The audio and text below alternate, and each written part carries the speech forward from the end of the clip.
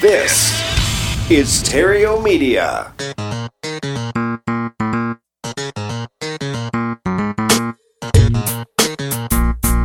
Success in real estate has nothing to do with shiny objects. It has everything to do with mastering the basics. The 3 pillars of real estate investing: attract, convert, exit. Matt Theriault has been helping real estate investors do just that for more than a decade now. If you want to make money in real estate, keep listening. If you want it faster, visit reiace.com. Here's Matt. Hey there, Epic Investor. It's Matt Theriault from Epic Real Estate, where we show people how to invest in real estate with an emphasis on retiring early. You just got to do one thing one time, and that's just to shift your mindset. Shift your mindset from making piles of cash to creating streams of cash, and you are on your way. This is the Epic Real Estate Investing Show. If this is your first time here, really glad that you found us. Make yourself at home. If you like what you hear, make sure you hit the subscribe button before you go. And if this is not your first time here, welcome back. Glad to have you. And thank you for sharing this with your friends and family. We wouldn't be here for more than a decade now if it wasn't for you doing that. So thank you. Got a great guest for you today, a returning guest. He is the embodiment of the American dream. I did a little research on him. I've known him for a while, but I went online and said, let me see what the story is. And so having survived a childhood that included war, a dramatic escape from pirates at sea, and languishing in a refugee camp, he arrived in America at the age of 12, speaking no English, with nothing more than the shirt on his back. Typical, just a typical American dream story. It happens to everybody. But not everybody thrives and pushes through in the way he did. He seized the opportunities America presented him by getting his degree from a major university, working for one of the top IT consulting firms, and eventually realizing his dream of financial independence through real estate investing. He has served as president of the Certified Real Estate Investors Association since 2006 and is now the CEO of his own real estate investment company and has been involved in over 390 transactions since 2002. I'm sure it's probably a lot more than that since then. And he has also trained countless other people throughout the country to become financially successful in real estate. And he's written a book too. He's done it all. So please help me welcome back to the show, Mr. Tim Mai. Tim, welcome back to Epic Real Estate Investing. Awesome. Thank you so much for having me back. I love being on the show. I love contributing, making a difference for others. And so thank you. Yep. You do. And that's why you're here. So thank you for being here. I learned all this stuff about you. I didn't know all of this. Every time we see each other, we're talking about either real estate or Bitcoin. And yeah, it's funny. I mean, it's an old bio. I haven't updated that in a long time. It looked old from where I found it, but go ahead. Yeah. So that was cool. That was very cool. And yeah, I mean, I did come from a very humble beginning, which kind of have me love making a difference for people who started with nothing, it's like the underdog, right? I always feel like I'm the underdog. Mm-hmm. And, just the whole journey of what it takes to, what it takes to be successful, what it takes to be where I am today. I'm super grateful for the journey. I've learned a ton, so which is why we're on this call right now. Is just like, I'm constantly looking for ways of, how I can make a difference for another person and, help them succeed. Totally. Yeah. I love that about you. And we're going to talk about that, but I just want to pause for just a second because I don't see this in many bios. Escaped pirates at sea. Can you tell me a little story about that? Yeah. So after the war in 1975, the communist government took over. Mm-hmm. And Vietnam. Right. Yeah. Mm-hmm. And so a lot of people try to escape out of Vietnam. I was born 2 weeks before the war ended. And my whole family was supposed to leave Vietnam. But because I was so young, my mom afraid that I might die. So we decided to stay back. But after that, I mean, a lot of people try to escape out of Vietnam. And so our whole family throughout my childhood there, our whole family had tried to escape out of Vietnam, many times. When I was 11, my brother turned 18. And at that time, when you're 18, it's an automatic draft into the military. And so my brother, so my parents wanted my brother to try to escape out again. And so I came along with him. I was thinking like, oh, it's no big deal. We'll be back home anyways, because like we always have. Mm-hmm.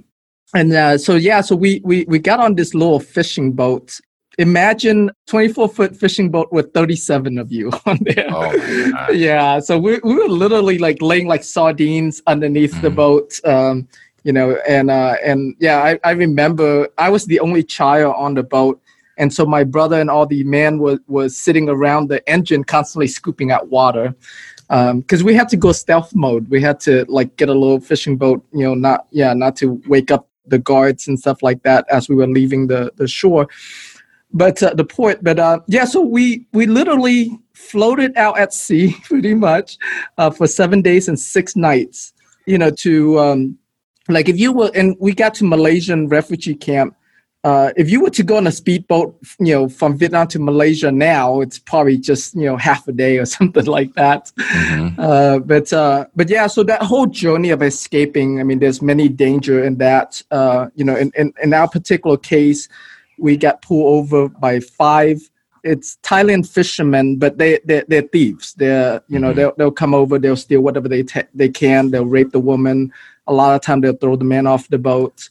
So for us, I think we kind of got lucky that there's 5 of them and not one of them. Maybe there was some kind of social pressure not to rape anybody, but they did come over and took whatever valuables they can, and then they left us on our way after that. So I made it to Malaysian refugee camp, 7 days later, and spent 6 months in the Malaysian refugee camp, 6 months in the Philippines refugee camp, and then came to Houston when I was 12 years old.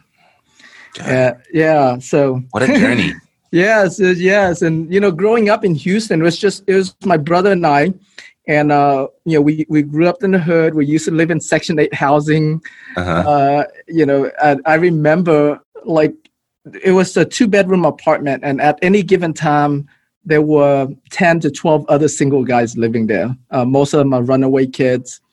And we did whatever we could to survive pretty much. My brother used to deal drugs back then. And, when he was out of town, I would look over that. And I remember, and we even though we were doing that, we barely had much money to really, to spend. I remember like coming home from 7th grade one day, and like the house got raided, right, by FBI for drugs and illegal handguns.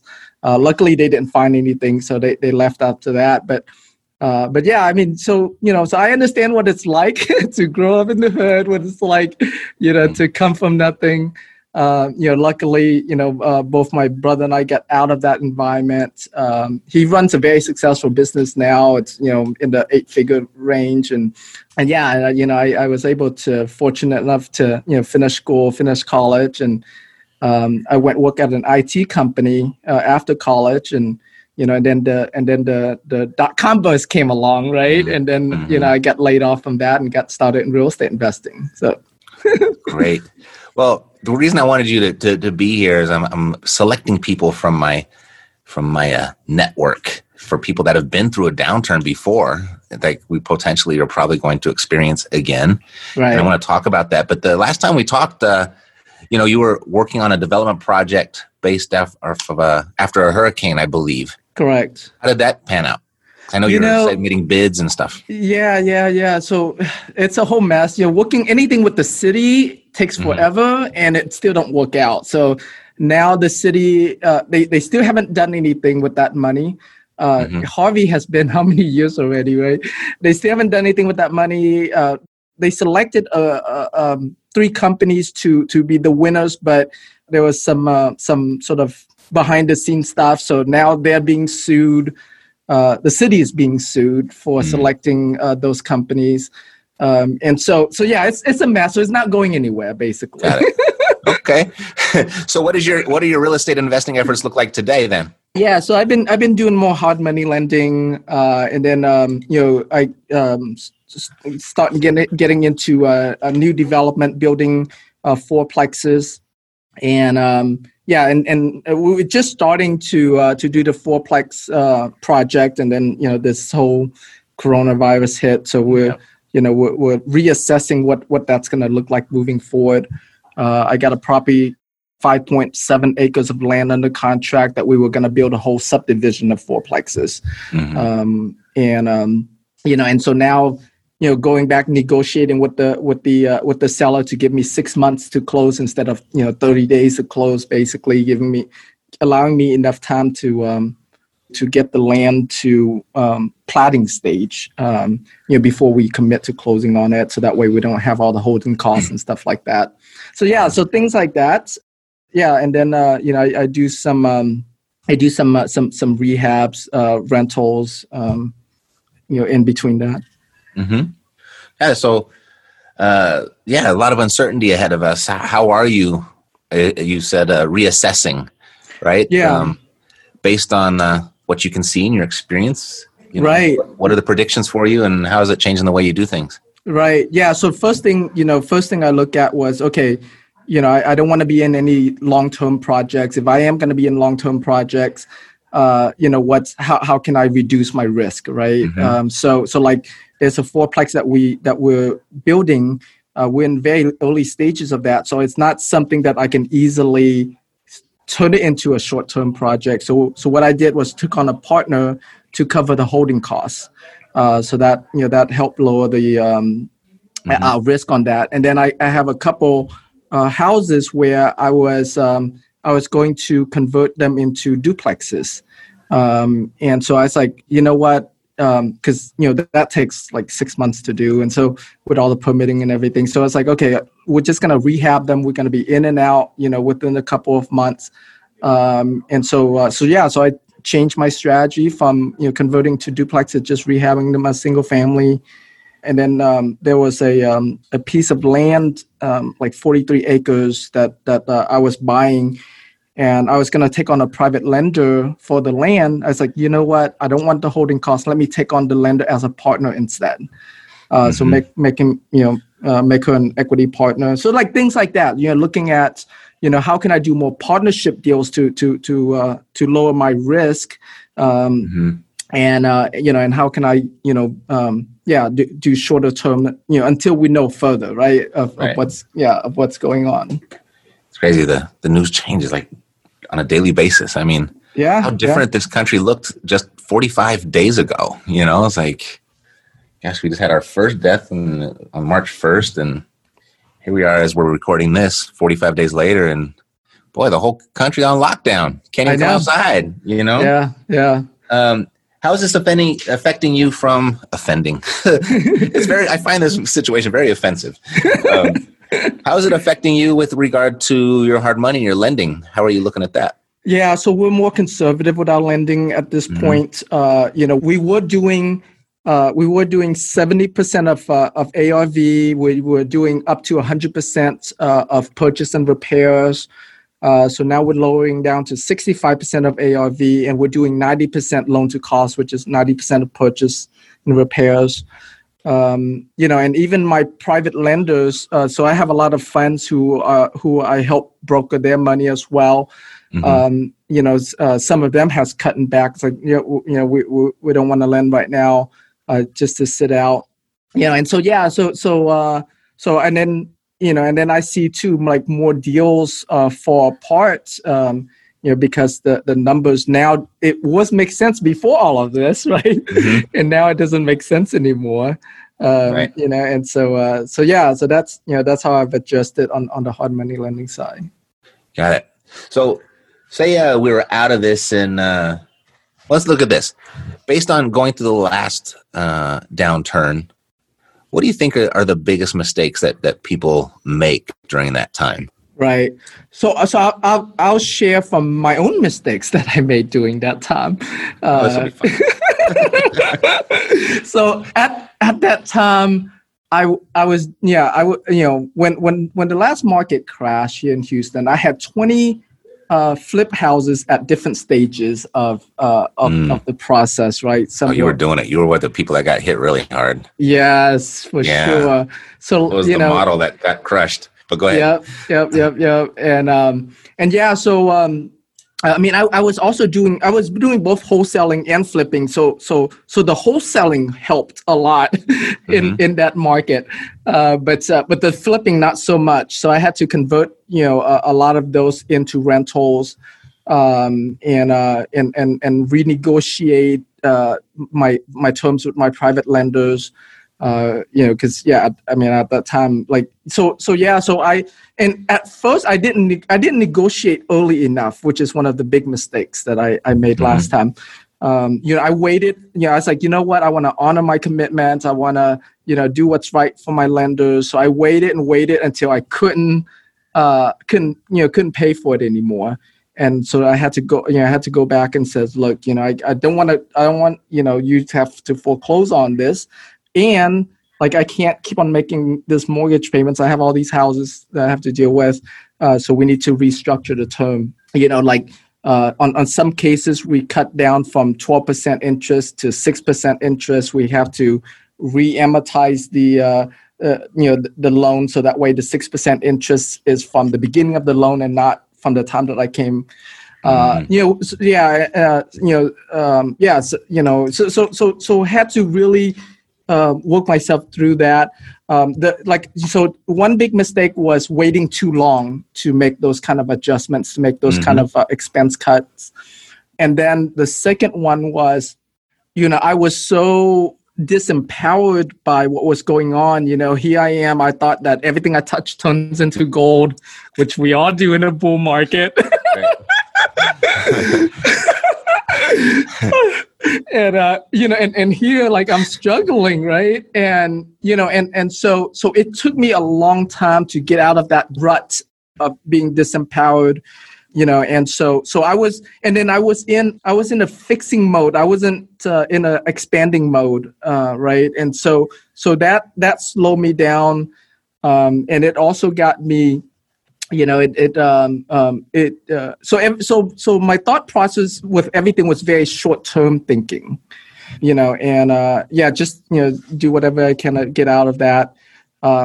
So that's another mistake is thinking short-term. Now, looking back now, in what I'm preparing now, I think a lot more long-term. Now I think in terms of cash flow versus cash, right? In that market, in the seller's market, cash is great because you can always sell and get more cash. In a down market like this, I start to look at, one of the things I start doing in this past market that I didn't do before. Now my rehabs are all rental based, rental grade properties type of rehabs, versus before I was doing more high-end rehabs. I was doing, so those properties, even when I did turn them into rental properties, I couldn't cash flow on them, right? Versus now, my rehabs now is that, if I have to convert to rentals, it's not a big deal. I'll still cash flow on them. So that's one of the things that I changed. And then, so now I'm looking at, as long as I can cash flow on a property, I don't have to worry. I don't have to worry about trying to liquidate it, try to sell it. I know that 10 years from now, they'll be worth a lot more than they were now, just like what happens in 2008, right? And Houston, fortunately, our home value didn't drop that much, nothing like California and some other high-end markets, and so our rental markets here in Houston is very stable.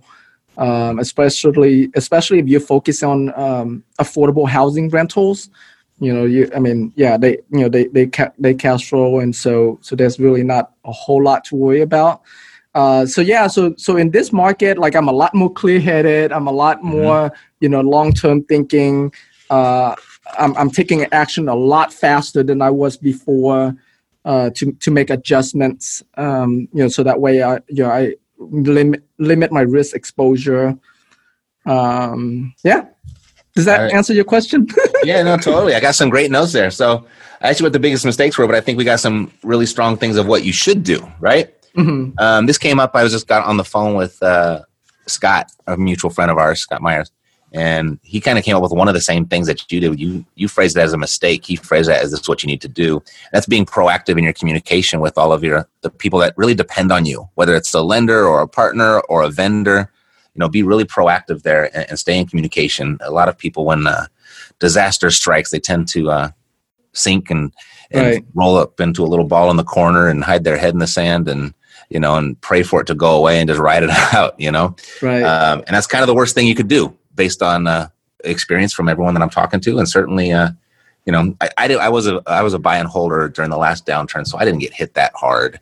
It was uncomfortable at moments, but we pulled through pretty easily, or unscathed, without too much damage. So that's one. Be proactive in your communication. Couldn't agree more.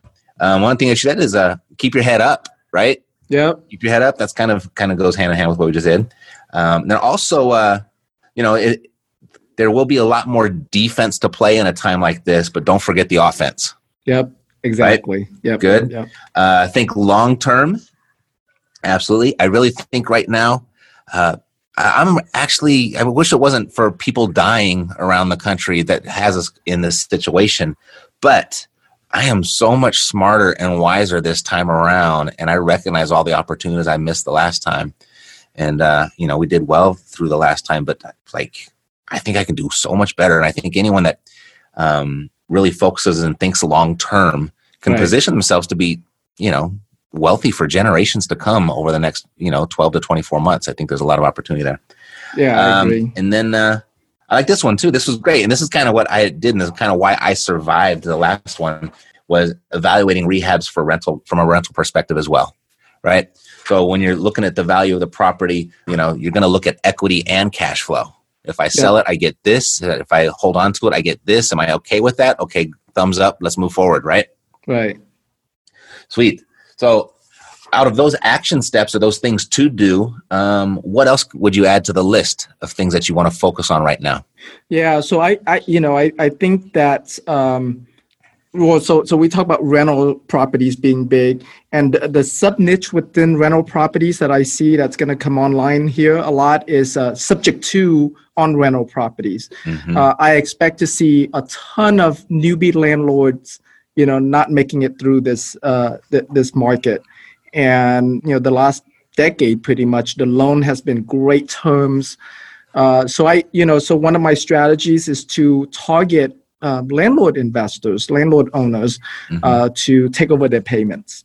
And, so I started a Facebook, I'm starting a Facebook group just for landlords. So we're going to be creating, content and stuff that's specifically targeting landlords here in Houston. This is the only market I buy in. And position myself that I'm a buyer of rental properties, and so that way when these landlords can't take it anymore, they don't know how to evict the tenants, things like that. Like I'm still able to get tenants out even doing this whole thing, right? Just without having to go through the eviction process, and so a lot of landlords don't know how to do those kind of things, and they're going to go on negative cash flow here pretty quick. So that's my primary target, coming out of this corona pandemic. I would say, I would say if you are a landlord, or if you are, a wholesaler, like that's going to be a great niche to target. And then another big one that I've learned, I didn't learn this in the real estate business. I learned this sort of in just business in general. As when we're running business, we're like, by default, we rely on teamwork a lot, right? We have someone that, like this podcast, there's someone that's cleaning up this audio, uploading it, someone that creates a website. I know when in my real estate business before, I didn't think like that. I think I'm always thinking I'm the one that's going to do it all. I'm going to send out the marketing. I'm going to negotiate the deal, things like that. And so one of the big things is that now I think everything in terms of teamwork, right? Like who are my top wholesalers in town that can consistently bring me deals? Who are the top rehabbers that or contractors that can get good work done really cheap, Who are my top, property management companies that I know, who are my top private lenders that I can convert into money partners. So I'm looking at all the different people within my network and, just looking at myself as someone who's like tying all of these players together and play together as a team. So teamwork, I think it's going to be huge coming out of this. I like it. So I think the opportunity with the absentee owners that have loans and carrying debt on their property, I think it's a really, really good spot that's going to bear a lot of fruit. Just in the last 2 weeks, we've had 3 just fall in our lap. I mean, the people just called and say, "Hey, can you help me find a buyer?" And I was like, tell me about it, So I was like, I'll take it. So I picked up 3 just like that, awesome. Without trying. So we're shifting everything around to start trying and focus on that a little bit. Still trying to be sensitive to it. I'm trying not to be so in my head about the people's feelings and the situation people are dealing with. But on the other side of things, people are hurting, right? They need a solution. They need escape, and they need relief from this. And we're in the position with the knowledge to do it. So. Yep. Yeah, and and I know, like, when I'm in a sort of a desperate situation or crisis, like, money is a small consideration of that, right? It's like, I just want to get out of this thing so I can have my peace of mind. I think that peace of mind is way more important than cash when I'm in those kind of situations. And so I can understand it from the landlord seller's perspective as well. So as long as I can help them solve this problem, give them their peace of mind back so they can, have a clear head to do whatever is next for them and make the deal work for me. Yeah, like, that's a win-win situation. Yep, couldn't agree more. So the Facebook group, to kind of position yourself as the authority of landlording and position yourself in that role. What else? What else are you going to do to target these landlords? Yeah, well, I mentioned wholesalers. The wholesalers has always been a great resource of deals for me, and then property managers, they're a great source of deals as well. So yeah, those are, I'm looking in terms of acquisition. I'm looking at, who, how can I get the deals coming to me, right? Who do I need to talk to get the deals coming to me?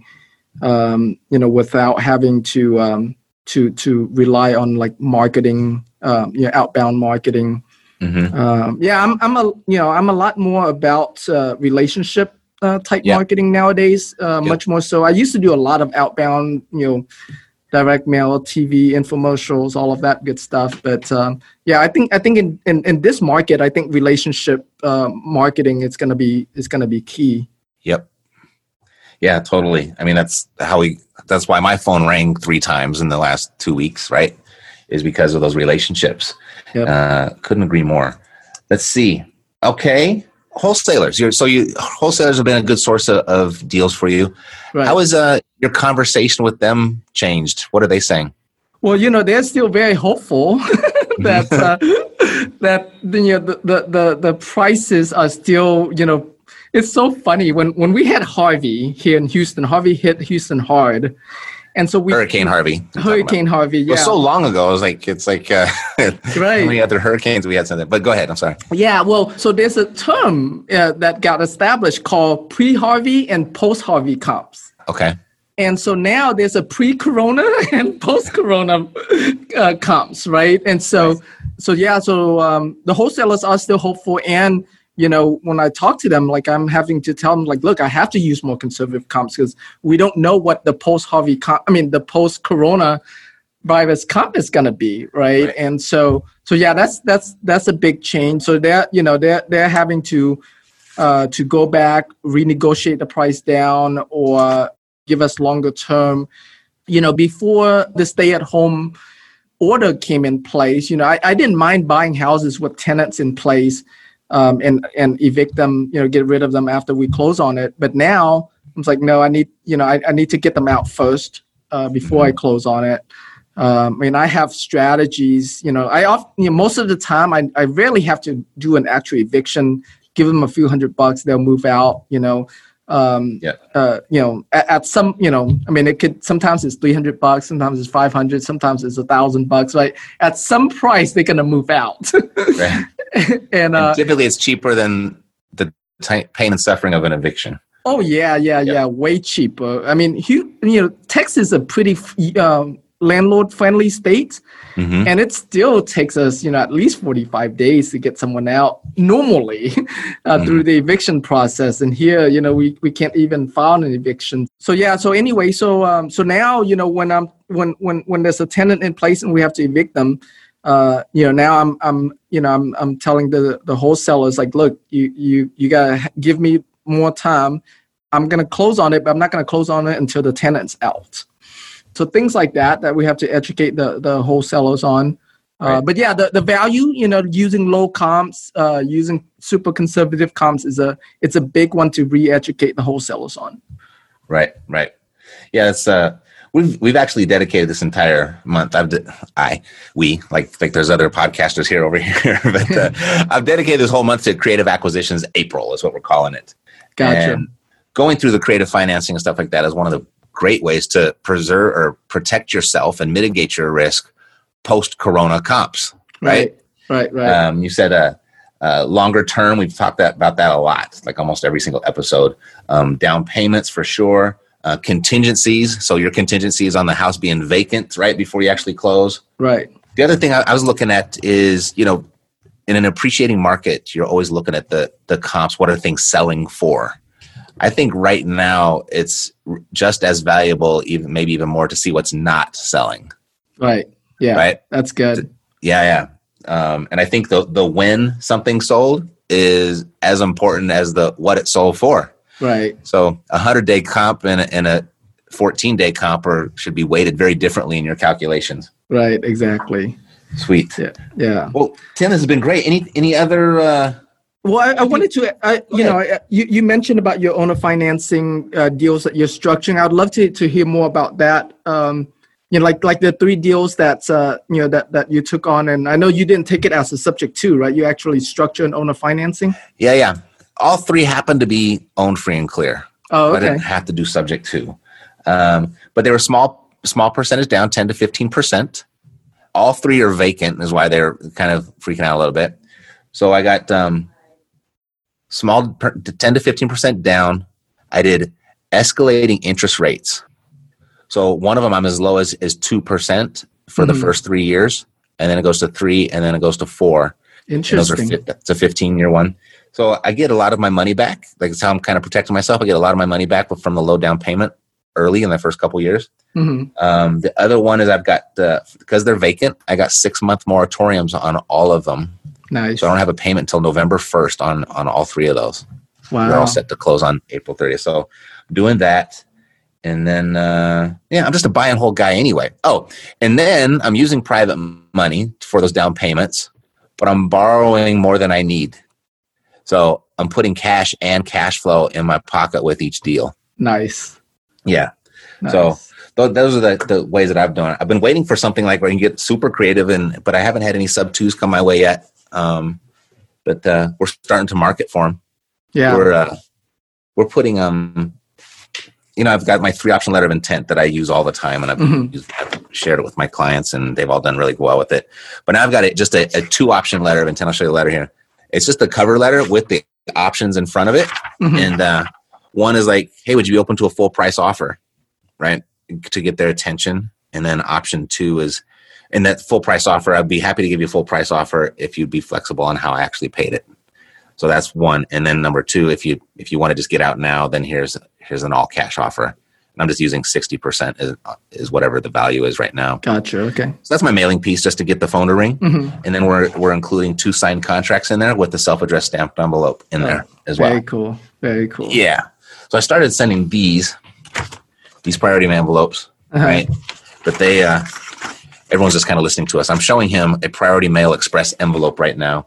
And so I went through a whole cycle. I found 96 properties that were all owned free and clear, absentee owners, vacants. They're out-of-state absentee owners, and they had at least 1 lien on them. So that's who I mailed to first, and I got 96 properties. So I got 1 deal out of there, But that was like a $800 mailing for just 100 pieces. Wow. Right? So you said that has at least one lien. Like what kind of lien would they be? Inside of our Epic Property Finder software, like it can be a bankruptcy, it can be a judgment, it could be a sewer lien, it could be a tax lien. I think there's child support lien, there's a domestic violence lien, there's a bunch of different liens there. So at least I have one lien. Okay, that's a super good list. That's awesome. Yeah. So it's but now I'm thinking like that felt like low hanging fruit to me, right? Right. Because nobody wants a vacant house right now. But I think the degree of motivation could be higher if they actually have a loan on it, right? So kind of what you're saying. Right. Yeah. So that'll probably be the next batch of mailing that goes out. Gotcha. Yep. Yeah. That's awesome. Anyway, yeah. So that's how I'm working it over here and how I mitigate the risk. So. I really think you can pick up a lot right now, but just by paying full price if you got the terms all figured out correctly. Right. Right. Yeah. But again, there's a lot of uncertainty out there, so we will see. Yeah. I mean, I think that as long as your term you can get it to cash flow, I mean you're pretty safe, right? So cash flow is king, right, in this market. Yeah. I mean, it's just such an amazing opportunity to build the cash flow that you didn't have 6 weeks ago. Exactly. Right? You just didn't have that opportunity. And, and flipping properties is great, but you'll be doing that for the rest of your life until you start holding stuff. Yep. And, but now it's the opportunity to hold. Like, to me, like this is my whole mantra right now is the name of the game is control and the tactic is creative financing. And get as much as you possibly can. And then, Eddie Speed, is he in Houston? He's in Dallas. Dallas, okay. Yeah. Yeah, I went to, he sat me down when we were at CG a few years ago and kind of showed me this whole idea of the deal after the deal and how important, like, because terms are so important when in creative financing, right? You got the terms of the sale, you got the terms of the loan.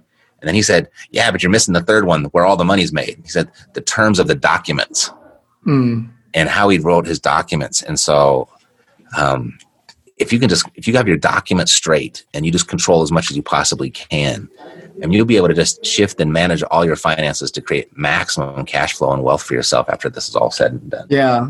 Yeah. One of the things I learned from him that regarding the terms and the notes, doing it longer than 12 years so that way you can renegotiate your note down. Yes, I love that. That's awesome. I was just happy, like, get a 5-year seller carryback or a 10-year carryback. He says, nope, you need 12 years or more to really cash in on that deal. Right. Yeah. And when he explained that to me, how the deal after the deal works, I was like, wow. I got him on the show and let him tell it. He does it so much better than I do. There's so much more authenticity there with his Dallas accent. Anyway, well, Tim, this has been great. I mean, if anyone wanted to reach out to you, what would be for them to do that? Yeah, just hit me up on Facebook is fine. Just search for Tim Mai. Yeah, dodeals.com is our website. But yeah, that's it. That's a good one. I like the short ones. Not too many of those left out there. The main names. So that's Tim as in Mai Tai, right? Yes, MAI. You've met that before, I'm sure. But anyway. All right, Tim, let's do this again, buddy. Awesome. Thank you so much, Matt. Okay. Really enjoyed it. Thanks for being here. All right. All righty. So if you found this episode valuable, there's a good chance that you know someone else who would too. So if you think about it, their name comes right with them. Ask the subscribe button when they get here, and I'll take great care of them. All righty. That's it for today. God loves you, and so do I. Peace, health, blessings, and success to you. I'm Matt Terrio, living the dream. Yeah, we got the cash flow. Yeah, we got the cash flow. Yeah, we got the cash flow. You didn't know, homeboy, we got the cash flow.